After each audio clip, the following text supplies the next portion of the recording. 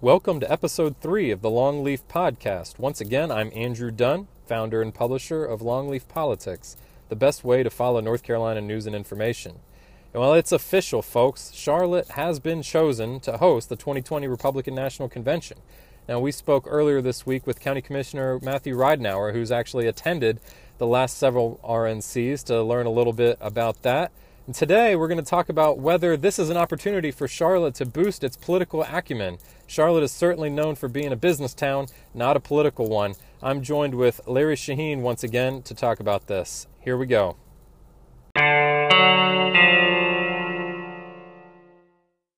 The political world is all talking about Charlotte right now after the announcement earlier today that the city will host the 2020 Republican National Convention.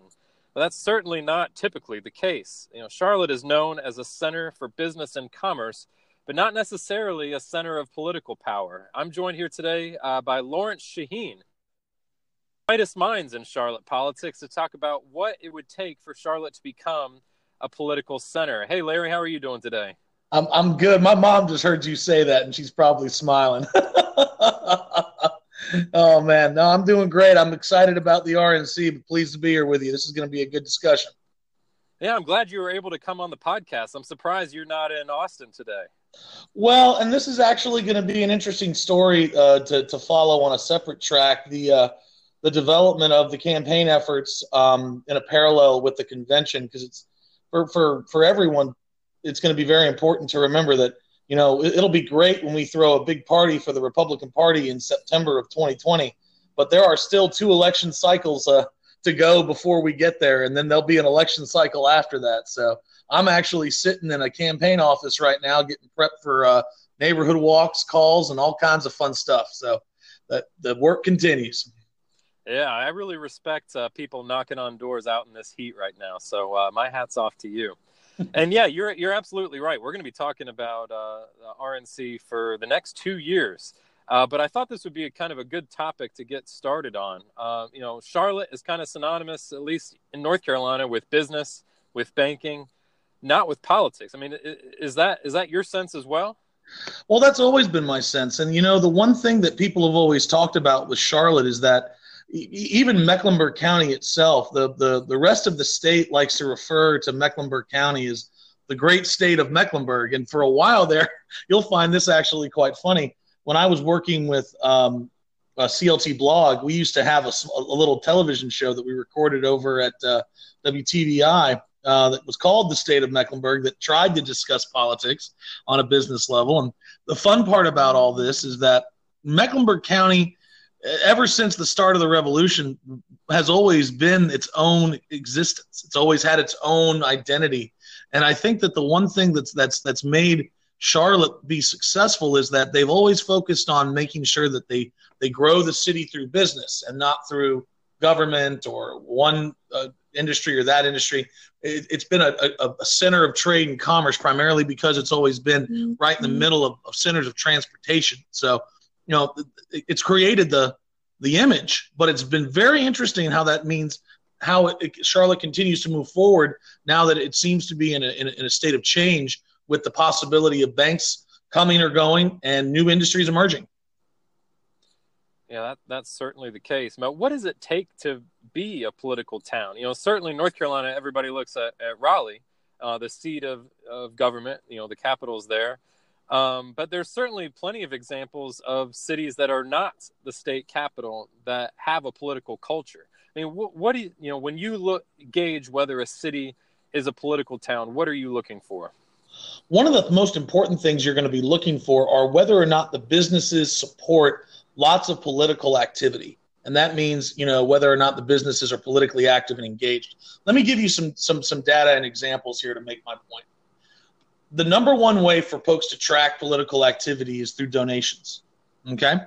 And when you go to North Carolina's State Board of Elections and you go to the federal levels, Federal Election Commission, you can actually pull down and see how many donors are from Charlotte. Now, we have a couple of very large donors and folks that give, but I can tell you, for example, North Carolina has seen Charlotte underperform its own economic level in level of donations and level of performance. They're kind of underpunching because or punching below their weight class, because you've only got, for example, Phil Berger is a perfect example in the state Senate. Charlotte and Mecklenburg County really don't donate to Phil Berger a lot. He raises a lot of money, but they really don't get a lot of support from Charlotte. Tim Moore was the same way. Tom Tillis got a lot of support statewide and got some support from Mecklenburg, but it was tough because even outside Mecklenburg, the biggest complaint I hear about Mecklenburg is that folks don't seem to understand that there's a process that takes place all over the country politically, and the absence of what I would like to call political acumen and folks whose job it is to understand the political system is a primary example, because we don't have a lot of folks whose job it is to look at the CEOs and look at the folks in the business community and look at them and say, understand something. Your job is to participate in the political system, however that may be. That means you have to get engaged. We don't have a lot of folks pushing that. And it's an interesting history. Answer me this, Andrew. Do you remember Jim Black? I do. Jim Black was the last speaker before Tom Tillis. There was a lot of stuff going on around that, and a lot of bad names got made for folks who were associated with Jim Black. Now, how good is it to have a bad name with business? Not good whatsoever. That's exactly right. So, again, while I'm a big proponent of being involved and helping to float the outcome and try to help determine the outcome, whether on the Democratic or Republican side, the most interesting thing is that a lot of business folks are like, look, the government's going to run regardless of who runs it. And really, as long as they're not affecting my bottom line or screwing with my profitability index, there's really no reason for me to get involved, because the risk of getting involved and being called out by the other side and losing business is to some folks almost of a greater concern than having government that may or may not necessarily be best for their business or for their individual preference. Perfect example, our owner of the Charlotte Hornets. Do you remember what his favorite phrase was about what he did with his political beliefs? Well, I've heard that this may or may not be true, but he's reported to have said Republicans buy shoes too. Yeah, they do. And for him, it's like, and that's always the question. And Charlotte has always been more interested in making sure that, and maybe it's just because of the corporate nature of the businesses. Maybe it's just because of the fact that they think that they can to a certain extent survive on their own. But the question is going to be, given that all of these other states around the country are helping fuel their cities, we've got to get Charlotte to understand that regardless of whatever party controls the legislature, this state is going to require participation in what goes on here in Charlotte. And there's a lot of folks who've been politically involved, but the question is whether or not that you can continue it, because it kind of happens in spurts. You look back at the history of Charlotte. Remember, no Charlotte mayor or Charlotte local elected had served in a major statewide office in a very long time. Pat McCrory broke that record. I mean, I can think of two very, very notable individuals, Eddie Knox and Richard Van Root, who both tried for nominations and to win governor from their respective parties. At the time, it was Eddie Knox on the Democratic side. On the Republican side was Richard Van Root. Richard Van Root even tried, and I have to tell you, Richard Van Root, to me, one of the most honorable, deserving gentlemen to have ever put his name forward for political service. But that Mecklenburg association statewide, there is still this little bit of envy, this little bit of jealousness that comes along with that up in Raleigh. And people used to say that the greatest divide was the 85 corridor length, because when you went from Charlotte to Raleigh, everything completely changed. And it created this need for people to truly understand that disconnect. But Charlotte, whether or not it's a positive thing, doesn't necessarily, a lot of businesses don't believe in having dedicated governmental relations practices. Well, it's interesting. The classic political story in Charlotte to this point is actually about circumventing the rules, or circumventing politics as opposed to working through them. I think of Hugh McCall when he was building NCNB. I mean, kind of his big coup was figuring out a way to break out of the interstate banking laws. You know, back in those days, you couldn't have a bank that crossed state lines, but he figured out by acquiring a Florida bank, he was able to get around that. So, you know, he definitely was not successful in getting the laws changed to his advantage at that point, he had to go around it. So I think that's kind of telling in terms of Charlotte's relationship with the political system. Well, and you just mentioned the most important word there, Andrew, relationship. Everybody likes to think that money talks in politics. Well, I can tell you that's absolutely not the most important factor. The most important factor in politics is a relationship. The ability to look across the table at someone, have them tell you something, and trust that it's going to be true. A lot of times there's things that are lost in translation, and business folks necessarily, I mean, there's a reason that Thom Tillis was able to rise as fast as he did. And that's because Thom Tillis would look at someone and say, I'm going to go do this. And they'd say, no, there's no way you're going to go do that. Like, no, I'm going to go do that. And he did. And he took his little blue truck and he ran all over the state. And he was able to make the majority in the House Republican. And he did it because he went to business leaders and explained how it was better for them to have Republicans in the General Assembly. Whether or not that was, I know a lot of people are going to disagree with me on that, but I'm going to tell you something right now. An engaged business community is good for the city. Perfect example. It's funny because more of the business leaders would give in the mayoral elections for Charlotte and think that the Charlotte mayoral and city council elections were a bigger deal than the General Assembly. But for the first time in a long time, we have had very underfunded city council and mayoral races, except for this last mayoral race. Think about it this way, Andrew. In 2000, I want to say you go back to like maybe 2001, 2003, maybe it was 05. Pat Mumford, in February of that year, you don't even file for city council. I'm going to go way back. Pat Mumford had already raised $111,000 for his city council run in February of that year. Well, now by November, we're lucky if city council races are even funded to that level. At the end of the day, money is a requirement. And for folks in the city of Charlotte, folks running county-wide, the fact that we don't see a large participation of business leaders in local government, and state government and federal government, is a shame, because if Charlotte wants to be able to become a big-time city, the businesses are going to have to invest in governmental relations staff. And it's not the Wells Fargo's of the world or the major businesses of the area. It's going to be folks like Duke Energy. And I'll tell you, Duke Energy is a perfect example to emulate. Duke Energy has one of the best governmental relations practices in the entire state. They are very well adept and they are very well trained. They know what they're doing. What should happen is businesses that want to participate in the process or need to participate in the process, like Duke, should be bringing more talent from Raleigh, from Washington, into Charlotte to be able to help them understand it and start to grow some of folks who have a very close connection to Charlotte, and sending those folks out into the world to have them learn how to better navigate these political systems, come back in and be able to help the businesses work within them, because it's far easier to be able to have a city grow and be successful when you understand the political system and work the political system than if you are going out there and beating your head against a wall trying to defeat someone who does understand the political system. At the end of the day, Charlotte is in competition with Wilmington and Winston-Salem and Raleigh and Greensboro and Asheville for resources in the state budget. It should be treating those resources as just as vital as business investment and talent. And the day they understand that is the day Charlotte will no longer have to fight what's going on in the legislature.